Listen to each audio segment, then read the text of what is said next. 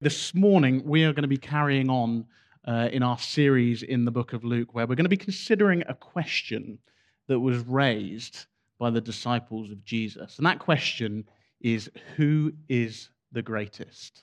And I don't know about you, but when I hear those words, who is the greatest, it automatically calls to mind Muhammad Ali, because he was quite famously known for his it was almost a catchphrase of saying, I am the greatest. And of course, many as well revere Muhammad Ali as a great boxer, and many revere him as a great human being. But there's one story above all that actually shows just how limited his self-perceived greatness was. Now, once he was on a flight, or about to take off on a flight, and the stewardess came round and she said to him, "Excuse me, sir, do you mind just putting your seatbelt on?"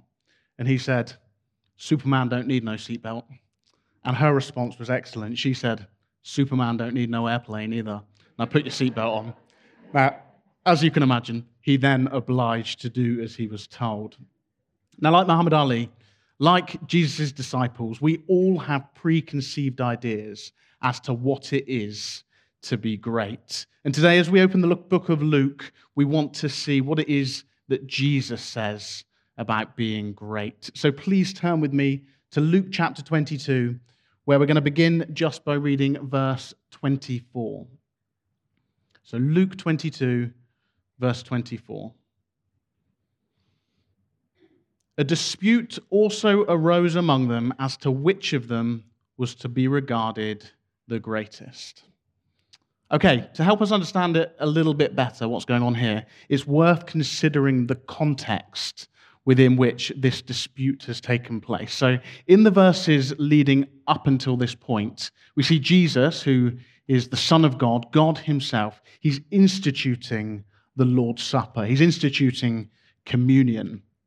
And of course, the Lord's Supper is an ordinance designed to remind us that we are redeemed, to remind us that we are saved by the broken body and by the shed blood of Jesus himself, showing us that we are free from slavery to all things, including, perhaps most pertinently in this case, freed from slavery to self-worship.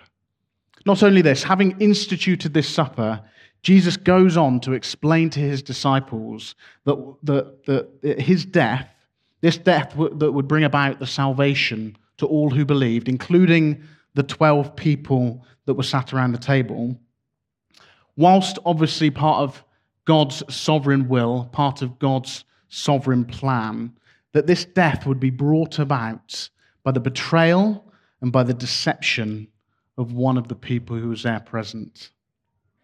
It's difficult to imagine a greater sin than this. This is shocking truth that Jesus is delivering to the 12 at this point we pick up the passage. Their response to this dual horror and glory of what Jesus is telling them should have been one of mourning, repentance, and worship. But rather surprisingly, what we see is each disciple seemingly becomes kind of obsessed or preoccupied by themselves and what position they would have in God's plan for salvation. It's pretty crazy, isn't it?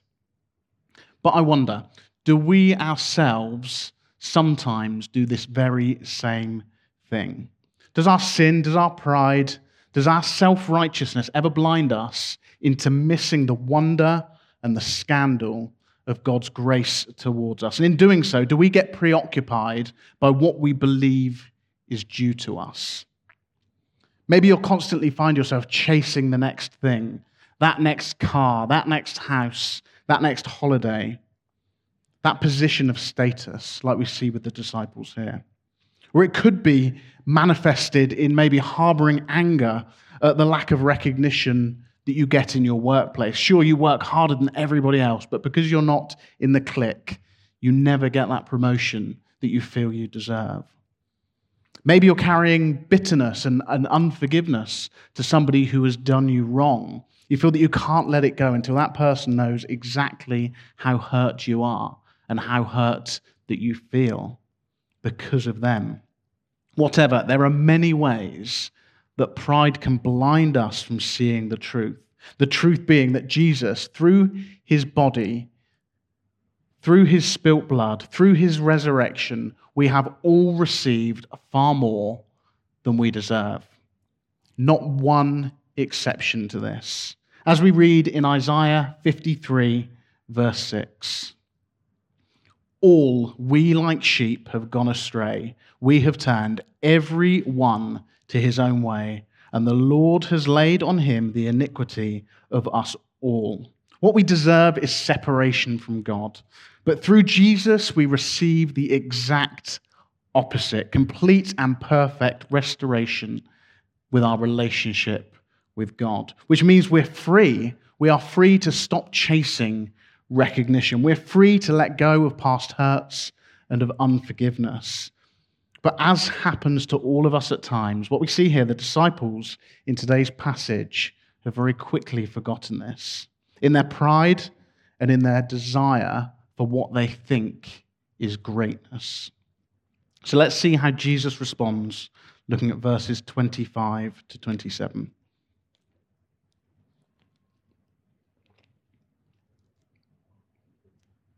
And he said to them, the kings of the Gentiles exercise lordship over them, and those in authority over them are called benefactors. But not so with you. Rather, let the greatest among you become as the youngest, and the leader as one who serves. For who is the greater, one who reclines at table or one who serves?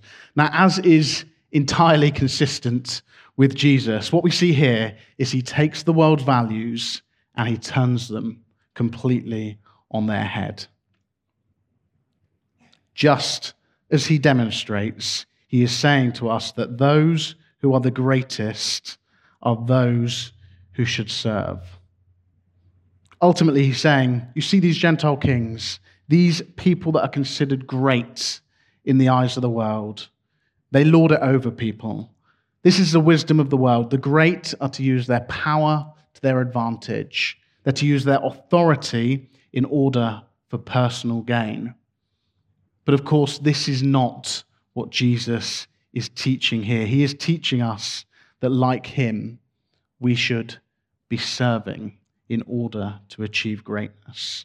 Now, in the last few years, a lot has been written, even in the secular world, about servant leadership, as psychologists understand more and more about what makes a successful leader over a long period of time. So this concept, probably to us, doesn't sound that alien, even though very few of us have probably seen it modeled well in the workplace. But for the culture that the disciples would have been steeped in, this would have sounded like complete and utter madness. For them, greatness equals authority equals power. Which is why the idea that God would come down and he would die on a cross would have sounded completely and utterly ridiculous to the Jews, to the Romans, to the Greeks, to the whole of the ancient world. The Apostle Paul talks of this in 1 Corinthians 1, verses 27 to 31. But God chose what is foolish in the world to shame the wise. God chose what is weak in the world to shame the strong. God chose what is low and despised in the world, even things that are not, to bring to nothing things that are, so that no human being might boast in the presence of God. And because of him, you are in Christ Jesus, who became to us wisdom from God, righteousness and sanctification and redemption, so that, as it is written, let the one who boasts boast in the Lord. So if what Jesus is saying here sounds unusual, the reason for this is because it is unusual. Even in a world today that gives lip service to servant leadership, to lower ourselves in this way is actually the exact opposite message that we're fed, perhaps even an opposite message that we subconsciously repeat each day. Do well in school so that you can get ahead. Give your everything to get that promotion. Get your money's worth. Considering this, it should be no surprise to us that what Jesus is saying here is a jarring message. And in the account of the Lord's Supper that the Apostle John wrote, we actually see a little bit of extra detail as to what happened. So let's read John chapter 13, verses 3 to 5. Jesus, knowing that the Father had given all things into his hands and that he had come from God and was going to go back to God, rose from supper. He laid aside his outer garments and, taking a towel, tied it around his waist. Then he poured water into a basin and began to wash the disciples' feet and to wipe them with the towel that was wrapped around him. Now, Jesus, who is the greatest man who ever lived, he lowered himself entirely to wash the feet of those who are not even worthy to buckle his shoes. This in itself would have been quite surprising. If the Queen of England came into your home group or to your house this week and she washed the feet of everybody there, I think you would probably find that quite astonishing. No doubt it would be a story that you'd be telling for years to come. The Queen, she came round and she kind of took our shoes off and she put a towel around her and she washed our feet. I'd be dining out on that for years as a story. But Jesus is so much greater than the Queen. There is no comparison. And I love the Queen, but there is no comparison. And not only this, but whilst what Jesus did in washing his disciples' feet, whilst that is mind-blowing in itself, it is a minuscule picture of his ultimate act of service to us in going to the cross. Because, of course, when Jesus went to the cross, here he washed us entirely clean. In going to the cross, he took on all of our dirt and all of our sin onto himself. And he is telling his disciples, indeed, he is telling each and every one of us here who is a follower of him, he is telling us that we are to be like him. We are to imitate him. We are to do the same. And this is very challenging to hear, because as Christians, we are not called into lives of comfort. We are called to give up everything that we have, which of course is given to us by God himself anyway, but we're called to give up everything we have in order to serve others. We are to put to death our ambition, our desire for status and for wealth. We're to embrace a life of servitude to reflect and to bring glory to Jesus. Now, I don't know about you, but my heart struggles with this. This is not my natural desire. If you were to phone me up one evening and say, hey, Aaron, do you want to come round and watch some football and grab some pizza and we can just chill out, then you wouldn't have to ask me twice. I'd be at your front door in approximately 2 minutes. Because these things, football, pizza, chilling out, they bring me comfort. This is what my heart is often desiring. But if you phone me up and said, hey, Aaron, tonight me and Hunter, we're going out and we're gonna go and wash some needy people's feet, my heart quite quickly would be filling up with reasons for why I can't make that. Because often I don't want to serve. I want to be served. Because in the moment, my heart craves comfort far more than I'm willing to put up with inconvenience. And we follow always what our hearts think will make them happiest. So let's see how Jesus responds to this. Verses 28 to 30. You are those who have stayed with me in my trials, and I assign to you, as my Father assigned to me, a kingdom, that you may eat and drink at my table in my kingdom and sit on thrones judging the 12 tribes of Israel. Now, there are times where, as a father, sometimes I'll surprise my children. Maybe I'll go to a sweet shop and I'll pick up some sweets and I'll take them home and I'll give them to them. And more often, though, than I care to retell, what happens is within seconds, their initial gratitude has descended into absolute chaos because Jasmine's got more Skittles than me, or Talia's taken all the red ones, or my personal favourite, Oscar's touched them all and put them back in the bag. Like the disciples in the passage that we're reading today, in this instance, my children have completely lost sight of the fact they've got sweets, they've got a gift that they didn't have only minutes before. It's something that they've not earned. It's not necessarily something they deserve. but instead they are preoccupied by where their privilege ranks alongside others. And to my shame, my default response is to lose it with them. Don't be so ungrateful. Just eat the sweets that you've got. It's better to have blue ones and purple ones than no sweets at all. I might concede them on the kind of Oscar touching them complaint, because a 10-year-old's boys' kind of hand-washing habits often aren't quite where they should be. But by and large, I'll feel anger in me. It's, why are you responding like this to this free gift I've given you? But surprisingly, Jesus, he doesn't take this approach here with his disciples. He doesn't chastise them. He rightfully could do, because their argument that they're having, this dispute, is rooted in sin. It could not be more self-serving. Instead, though, what we see is how Jesus displays his incredible grace in forgiving this sin, and he turns their eyes back onto him. How does he do this? Well, first, what he does, he begins by encouraging them, pointing out to them that their potential greatness will not stem from worldly praise, but rather it's going to come from their faith in him, demonstrated in their endurance alongside him through trials. Which, as we've seen in the book of Luke, as we've studied it over the last couple of years, a number of times that this has happened. So one notable example, back in Luke chapter 5, where we read that Simon and James and John, it tells us that they left everything they had to follow Jesus. Everything. This is certainly a challenging trial for them to overcome. It's easy to read through this, I think, isn't it? And kind of not really thinking, okay, they left everything they had and they followed Jesus. But just imagine that. They walked away from their jobs, all of their possessions. Maybe they had elderly relatives that they'd never see again. Certainly they would have had loved ones. Following Jesus was a very difficult decision for the disciples in chapter 5. And it doesn't explicitly say this here, but this, of course, would have been true for all the 12 that were around the table that evening. For each of them, following Jesus meant giving up their lives as they knew them.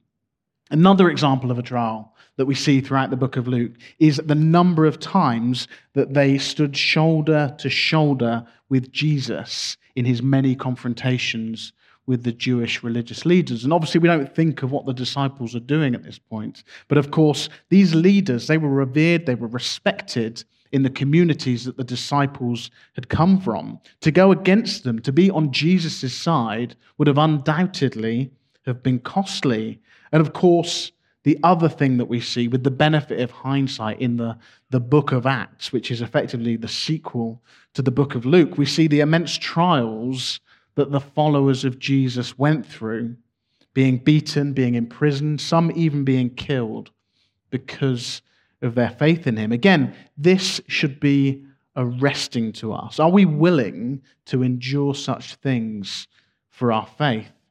I think it's easy to have doubts in the moment when faced with trials, when faced with suffering as a result of serving Jesus. We can think, is this all really worth it?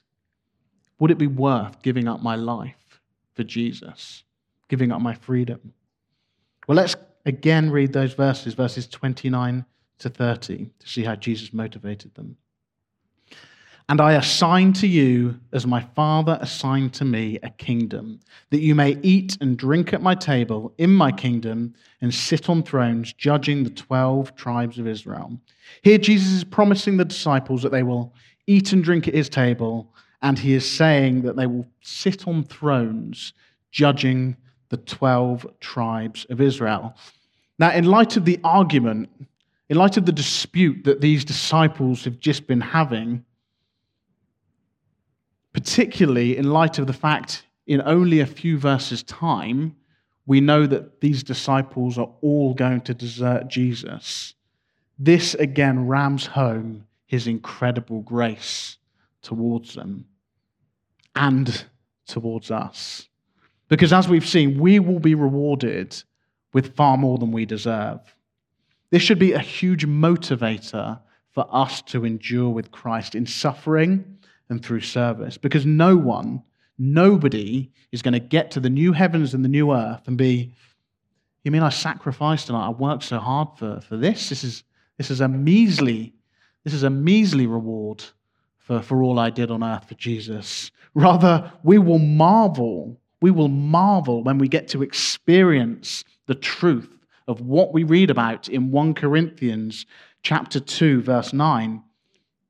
What no eye has seen, nor ear heard, nor the heart of man imagined, what God has prepared for those who love him. What is your greatest pleasure on earth? It might be chocolate or roller coasters or spending time with your loved ones.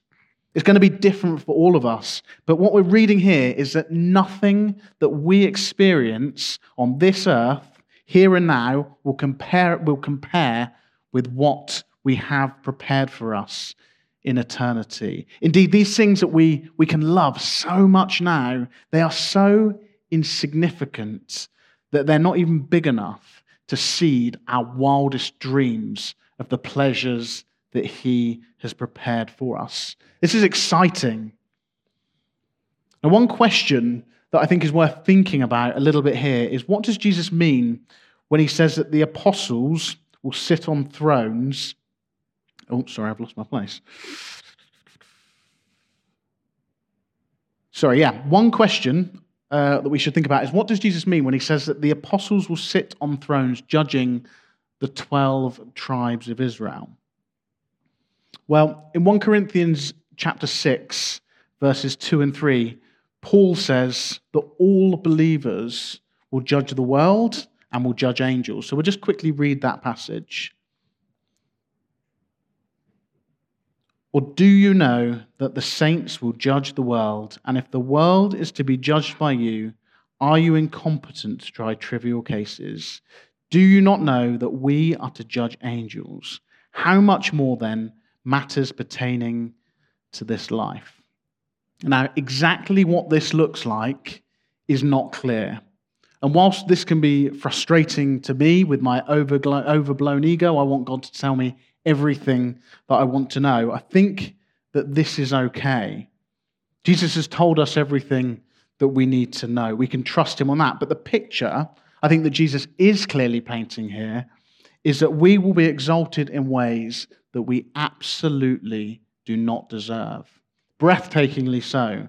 Again, this is part of our prize, part of our reward for following Jesus. And it would appear from what we read in the passage today that the apostles will somehow have a leading role in this. In some way, their reward will be greater. And again, it's not clear exactly what that will look like. But what Jesus is doing is he is elevating them to a status of greatness that is far higher than one they could possibly achieve themselves. Certainly far higher than the greatness that they were considering as they were disputing over which of them was greatest.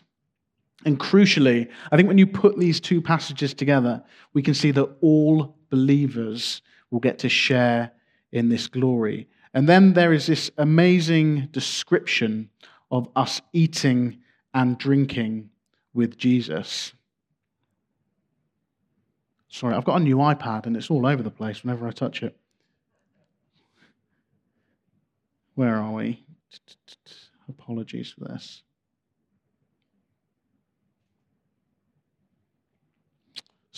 We have this description of Jesus eating, of us eating, or the apostles eating and drinking with Jesus. And this is intended, of course, to point us to the joyous fellowship that we will one day have for eternity in his presence. This fellowship will bring us more satisfaction than any earthly pleasure we can even conceive. Any inconvenience, any hardship that we endure here and now in serving Christ will reap blessing upon blessing upon blessing on the day that his kingdom comes. So all that is left for us to consider is, how do we respond to this? And I think the passage pushes us towards three things that we're to do.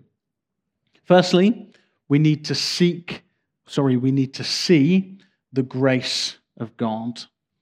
And secondly, we need to fix our eyes on the prize.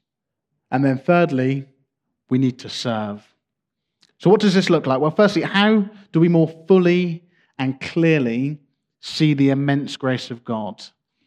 Well, in this passage, we see Jesus demonstrating his grace towards the 12. He says that they will be considered as great and will be raised into a place of glory. And the same is true, as I've said, for all who believe, but not because of what we do, not because of what we achieve, but entirely because of who Jesus is and entirely because of what he has done. So we need to meditate on this very passage that we've been reading today. And we need to meditate on other verses. And one excellent verse or one excellent passage for us to meditate on is Romans 3, verses 20 to 24.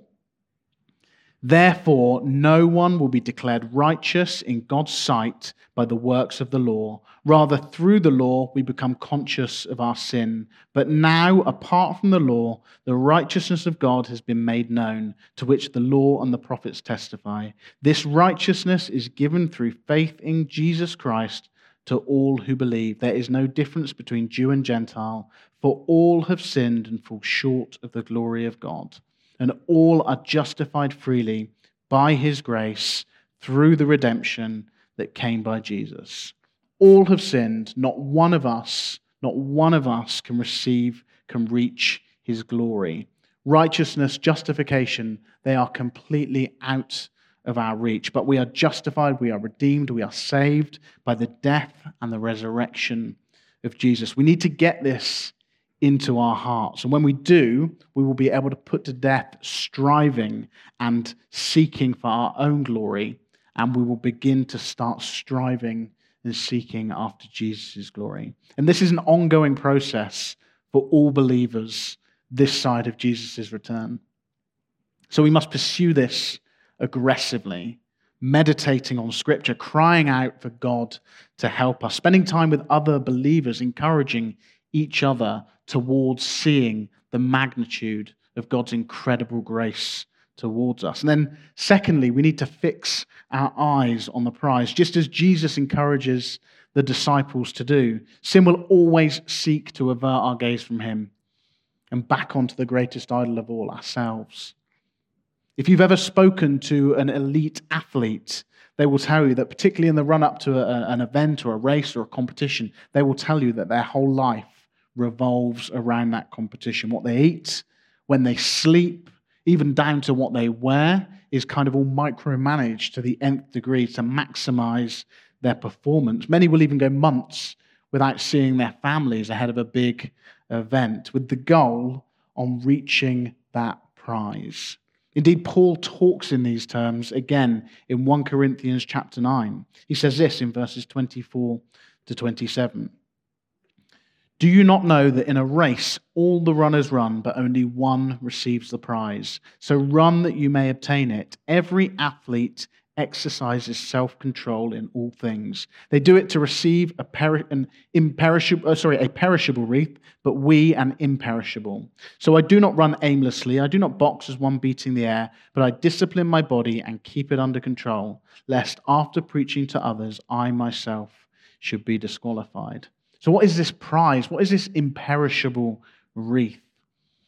Well, one day we will get to feast in the presence of Jesus, as he has just promised the apostles, as we've read. And by his grace, here on this earth, we can experience a taste of this through the Holy Spirit who he has given us. When we bow the knee before Jesus, when we exalt his name in praise and in worship, he fills our hearts such that nothing on earth can compare. Here and now, Jesus can be our greatest treasure. But in eternity, this joy, this satisfaction, this shall be magnified exponentially. Every moment shall be spent perfectly experiencing Jesus' presence. There is nothing on this earth that is worth sacrificing this prize for. Nothing will bring even the tiniest fraction of heart satisfaction than knowing Jesus for all eternity. So again, let this permeate your hearts such that it motivates you towards lowering yourselves in service of others. And then finally, the third thing we need to do is simply to humble ourselves and to serve. And there are many, many ways that we can do this. It could mean serving joyfully on kids' work at church, even though it's not something you naturally enjoy. Or it could be spending time with that person at work that you know is lonely, even though you had a whole plan for kind of watching Netflix this evening. But because through that relationship, you might be able to share Christ with them. Or it could be giving up your weekend to pray and to fast for your friend, your Christian brother or sister who is ill or has lost their job. But we will have often, all of us will have what sound like good reasons not to do this stuff. To be clear, there are no good reasons. There are excuses. There's no good reasons. For example, you might be thinking, I have to spend every hour that God gives me, I spend it at work. I have no time to serve Jesus or to serve others. Okay, how can you serve Jesus? How can you serve others in your workplace in order to bring him glory? Maybe you might be thinking, well, I'm just at home all day with the kids. Well, you need to see that this is an incredible opportunity to serve Jesus. If you're at home all day with the children, then you get the opportunity to raise disciples in your own home. Possibly, you might even be thinking, well, I'm waiting on God before I start serving to tell me what area it is that I need to serve in. He's telling us right here in Luke 22 in black and white that we must serve. This is God speaking to all of us right here, right now. Of course, it is good to pray for direction as to how God is going to use us, but actually, whilst we wait, we serve. We do not wait passively. So just to loop back round to the question that the disciples started with, who is the greatest? Hopefully, we can all see that the answer to this one is very, very easy. The greatest one is the one that humbly gave up everything in order that we too could share in the spoils of his great victory over death. Praise Jesus. Let's pray. Lord God, we thank you for your kindness, your grace, your mercy towards us. Lord Jesus, we thank you that you have achieved everything that we could possibly need. Lord, your grace is sufficient for all of our needs. And I pray, Lord, that you would help us to see the magnitude of that incredible grace that you have shown us, Lord. Put it in our hearts, Lord. I pray that you would put within us a passion to serve the community around us. Lord Jesus, that you would help us to know how to serve those who live in our neighborhoods, Lord, in our workplaces. Lord Jesus, pray that you would give us a real desire to see you glorified wherever we go. In Jesus' name, amen.